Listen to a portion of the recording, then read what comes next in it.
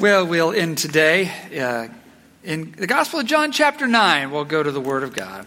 There's a lot of articles coming out right now about the growing number of people in our country who no longer believe that Jesus Christ is the Son of God, come to save people. A lot of these articles focus on listing reasons why people are in growing numbers no longer believe.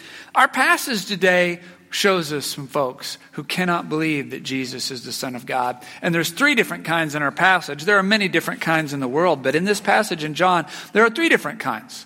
You're going to see some folks who just don't believe that people can be changed like that. They just don't believe God could heal someone. You're going to see folks who believe that if God does change someone, he changes them into someone just like them. So if someone doesn't look like them, then they weren't really changed by God. And then you'll see some who are afraid of what they'll lose if they follow Jesus. Afraid to be cast out and left out from their, in this case, town, but in our case, culture and society. Now, as we study these three different types of people who don't believe, I hope that we gain two things. First, I hope we gain understanding. Because it's our mission as a church to proclaim the good news of Jesus to people who don't believe. And we can't do that if we don't really understand the reasons why they don't believe. If we just think of them as an enemy or something like that, that's not going to help us to share with them the good news of Jesus. The second thing that I hope we get is some strength for our own faith. Because the same things that make it hard for these folks not to believe tempt us every day also. So let's jump into John chapter 9. Now, John chapter 9 starts with a healing. Jesus is walking down the road and there is a beggar and he's blind. In fact, he's been blind since he was born. And Jesus heals him and gives him sight. And that creates a big stir. And that's where we start in verse 8 with the big stir. His neighbors and others who knew him as a blind beggar asked each other, "Isn't this the man who used to sit and beg?" Some said he was. Others said, "No, he just looks like him." But the beggar kept saying, "Yes, I'm the same one." They asked, "Who healed you? What happened?" And he told them, "The man they called Jesus made mud, spread it over my eyes, and told me, 'Go wash in the pool of Siloam,' or go to the pool of Siloam and wash yourself. So I went and washed, and now I can see." "Where is he now?" they asked. "I don't know," he replied. There are folks standing there who say, this just can't be the same guy. It's easier for them to believe that he's a body double. They're like, he just looks like that guy. That sort of thing just can't happen. For some folks, it's hard to believe that God could change someone and heal someone. I have a very good friend who was here at the very beginning of Lakeland Community Church. He just recently moved away. He's probably watching on live stream this morning. But by his own story, he was someone who was cranky and hard to get along with, especially at work. But after he started coming back to church and God began to do a work in his life again, he became joyful. He became friendly. And the people at work began to say, "Hey, have you heard about the guy in IT who started taking drugs?" That's the rumor that went around at work. It couldn't be church. People don't change that radically. This guy must be on drugs. That was an easier story for them to believe. There are some folks who, once they write bad under someone's name, they write it in ink. And that stays there. Now, why do they do that? Why do they do that? I believe they do that because they are protecting themselves from hope and from disappointment. You know, if I have hurt someone, and I've hurt a lot of people in my life, but then God does a work in my life and I try to reach out to be friends with them again. If they let me do that, and then I go back and have a day like I did before and hurt them again, that's too much to risk for a lot of folks. Far easier to just give everybody one shot, and once they hurt or disappoint you, just write bad under their name and leave it. For them, that's a better life to live. That's our understanding of why someone might do this. But it doesn't make it okay. Those folks need to be rescued by God because they are headed for a very bad life, going around writing bad under everyone's name in ink. First of all, everyone they associate with is human. And so they're eventually all going to disappoint them, tell a little white lie, not follow through on what they said. They're eventually going to have bad written under so many names that they're alone. That they are alone. These folks are also headed for a huge hypocrisy because they themselves sometimes have a fit of rage, an immature day, tell a little fib, don't do what they said they would do. But they don't want people writing bad under their name forever. They want a pass. They want folks to understand. I was afraid. I was having a bad day. I was depressed. A lot of stuff had happened. They want folks to have grace and understanding for them, but they don't give it to anyone else. And that's a grave sin of hypocrisy. So these folks need the good news of Jesus. Even though we understand why they do it, they're afraid to be disappointed again. Well, I hope that understanding helps us share faith with them. I hope it also gives you and I strength. Because some of you have had someone write bad under your name. And they're not going to let that go. And they're not going to let you off from that grudge. But you know what? That's their loss. If they want to miss out on everything God's going to do in your life and through your life from here on out, that's their loss. That's not yours. You continue to follow Christ and let those miracles come. It doesn't matter if they don't believe it's real. You know that it is. Let's go to our second type of person who just can't believe in Jesus. Then they took the man who had been blind to the Pharisees. That was a group of really popular teachers at that time. Because it was on the Sabbath, Jesus had made mud and healed him. The Pharisees asked the man all about it. So he told them, he put mud over my eyes, and when I washed it away, I could see. Some of the Pharisees said, this man Jesus is not from God, for he's working on the Sabbath. Others said, but how could an ordinary sinner do such miraculous signs? So there was a deep division of opinion among them. What are these guys fighting about? That he did a miracle on the Sabbath. Now, I think most of us at this point know that there's a day of the week when Christians and Jews aren't supposed to work because God wants us to have a day of rest. But surely that doesn't count the Son of God healing someone from blindness. Surely they don't mean you can't do a miracle on the Lord's day. That's right. They're not upset about the miracle, everyone. They're upset about the mud. They're upset that he made a ball of mud. You see, these guys, the Pharisees, they wrote these extra laws meant to protect the Bible so that you wouldn't accidentally break the Sabbath. And one of them was a big list of stuff that you could and couldn't do on the Sabbath. And one of the things you couldn't do was kneading, like kneading bread dough or dirt and spit to make mud. Some people think Jesus made this mud ball just to test these guys because he often could heal people just with touching or even saying that they were healed. But he makes this mud ball just to show. These guys are going to see a guy, a miracle of God, healed from blindness, and they're going to be focused on this mud ball. This is what's going to cause all the problems. These are the people that frustrated Jesus the most. Because they were always asking him, do some signs to us to prove that you're the Son of God. And then when he would, they'd come up with something like a mud ball to discount it. Basically, it works like this. They'd already decided in their mind, if God is going to rescue Israel, he's going to rescue him through us. If God is going to bring a Messiah or Savior, he's going to bring him from our group. And if someone doesn't look like us, then that's not the Savior. And we'll find anything to prove it's not true. If we have to get down to a ball of mud. You meet people like this all the time in your life who have these litmus tests. If your miracle doesn't meet my criteria, then you didn't have a miracle. If you're a Christian who doesn't look like I look, then you're not a real Christian. If you're not a Christian who talks like I talk and listens to what I listen to and watch what I watch and vote for who I vote for, then you're not the real deal. And they've decided that before they've even heard the story about what God did in your life. Some folks believe God only saves people just like them.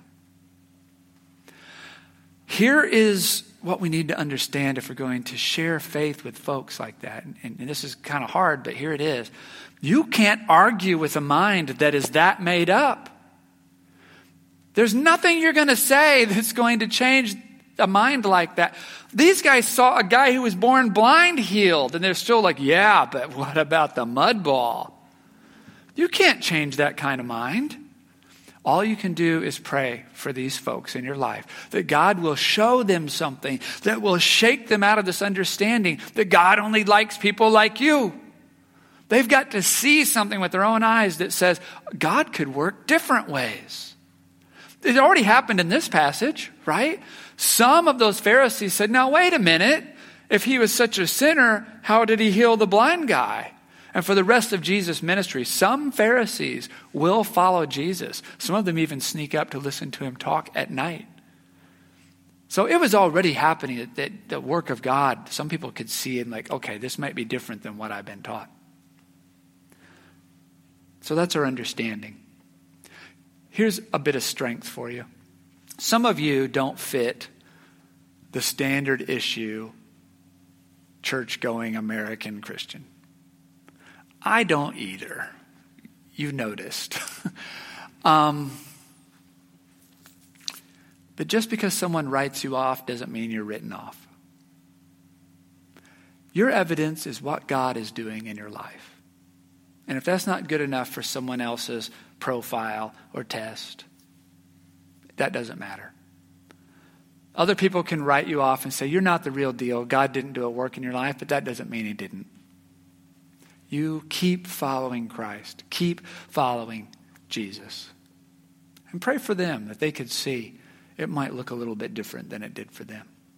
It will set them free too. Let's finish our passage with the last type of person who just can't believe that Jesus is Lord. Verse 17, then the Pharisees again questioned the man who had been blind and demanded, what's your opinion of the man who healed you? The man replied, I think he must be a prophet.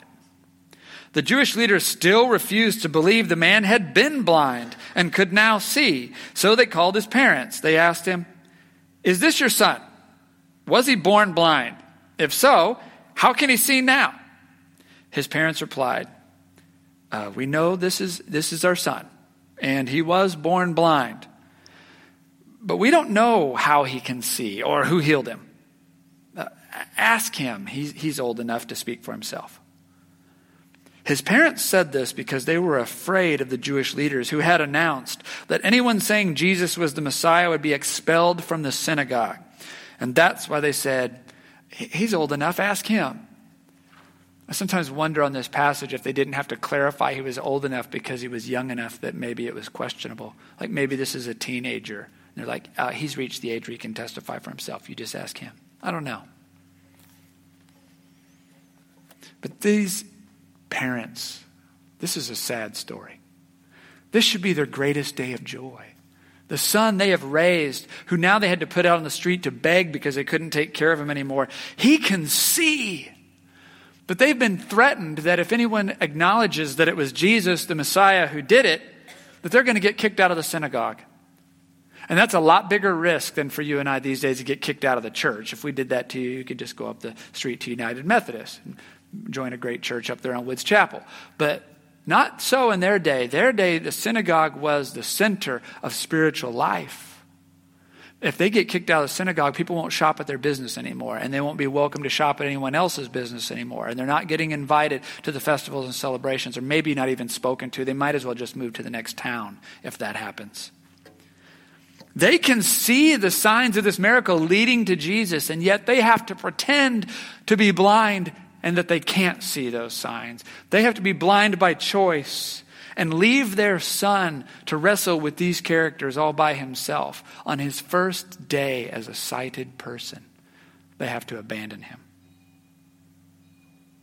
Some folks are afraid that being Christian is no longer socially acceptable and that you could lose friends, family, career, status. I brought a clip with me from the TV show Silicon Valley. It's not a show that I know a lot about, but I heard that this clip was in it, and I looked it up, and so I brought it to share. Now, in this scene, someone has been in a tech meeting, like at a tech firm, and one of the guys just happened to mention during the meeting that the guy sitting next to him was a Christian, that he went to church. And then the meeting went on. And here's the scene of what happens after the meeting. So, that went well. Started out a little weird, but things really picked up. Why did you do that? Why did you say that? Say what? Richard, you just told a room full of tech people that I'm a Christian. Oh, okay. But you are, aren't you? Yes, but I told you that in confidence. I said between you and me. I'm not openly Christian. Thanks a lot, man. You just outed me. Guys, it can't be that big of a deal, right? Why should it be? America loves Christians. Muslims are the enemy. Well, that's true in most of America, but not in Silicon Valley, sadly. Sadly? You can be openly polyamorous, and people here will call you brave. You can put microdoses of LSD in your cereal, and people will call you a pioneer. But the one thing you cannot be is a Christian. I find their theology to be illegitimate, and it's clear that they are the source of the majority of the world's problems.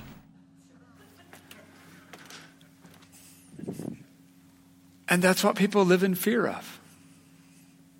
They live in fear of a reaction like that. And that's our understanding of where they're coming from. Our strength comes that we have to ask ourselves this question, because we may also fear this sort of being cast out, left out, ostracized. We have to ask ourselves this one question. Is Jesus the Son of God or not? If Jesus is not the Son of God, then you have another question to answer, and that is, who then do you turn to when you're at the end? And I don't mean like the end of your life, although I do also mean that, but just the end of your resource, the end of yourself, when you need something more than what you've got. Who do you turn to if Jesus is not the Son of God? Do you turn to a different God? What do you know about them? Do you turn to this culture? Is that what this culture does, is take care of people when they need it the most?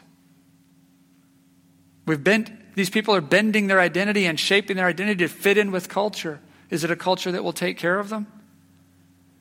Yourself, that's probably your best option, yourself. You'll take care of yourself from here on out. Do you have all the tools you need for that?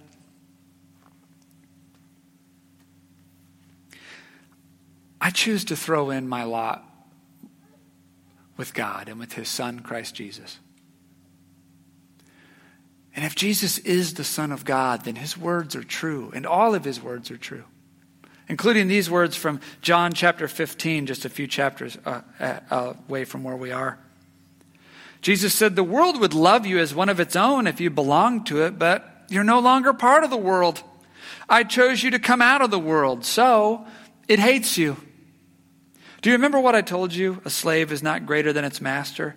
Since they persecuted me, naturally they will persecute you.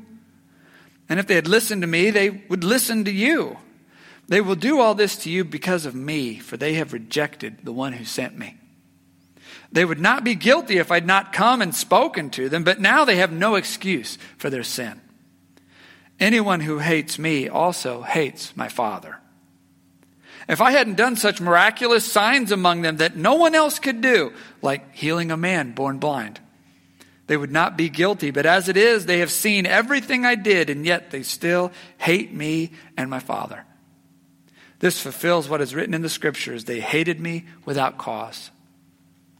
I'll read a little further than what our screens go, because I just happened to look down at this a couple of days ago, and there's more. "But I will send you the Advocate, the Spirit of truth. He will come to you from the Father and will testify about me. And you must also testify about me, because you have been with me from the very beginning of my ministry." You must also testify. This is our mission, everyone. This is our mission, to tell others the good news of Christ Jesus, and it is not going to be an easy mission. Our lives have to be the evidence that God does heal people. God does change people. And our church has to be a place that welcomes the people that God is doing that work in. Even if they don't have the right clothes, the right haircut, the right speech, the right whatever. And I should even say right, even if it's just different than we're used to. Because how many of these things are really right or wrong to begin with anyway?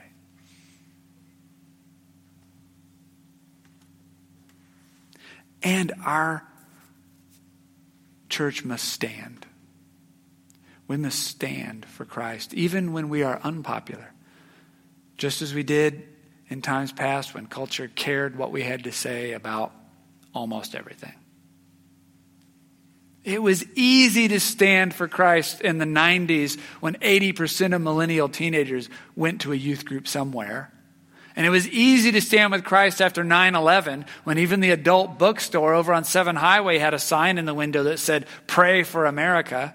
It was easy to stand for Christ 2008 to 2012 during the Great Recession when people flooded into church because they were afraid of losing everything. But now, not as easy. Now is our test. Now is when we really need the power of the Holy Spirit. And now is when it matters the most because everyone needs God just as much as they always did. Now they're not aware of it. This is our time to stand. Let us pray.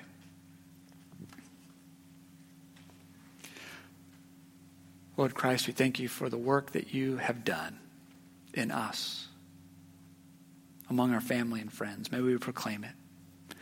Lord, help shake us awake if we have a picture of your good news that's smaller than it should be. And Lord, help us to remember who it is that made us and has purpose for us. Who is the only one we need to please in all the universe. Help us to stand in Jesus' name. Amen.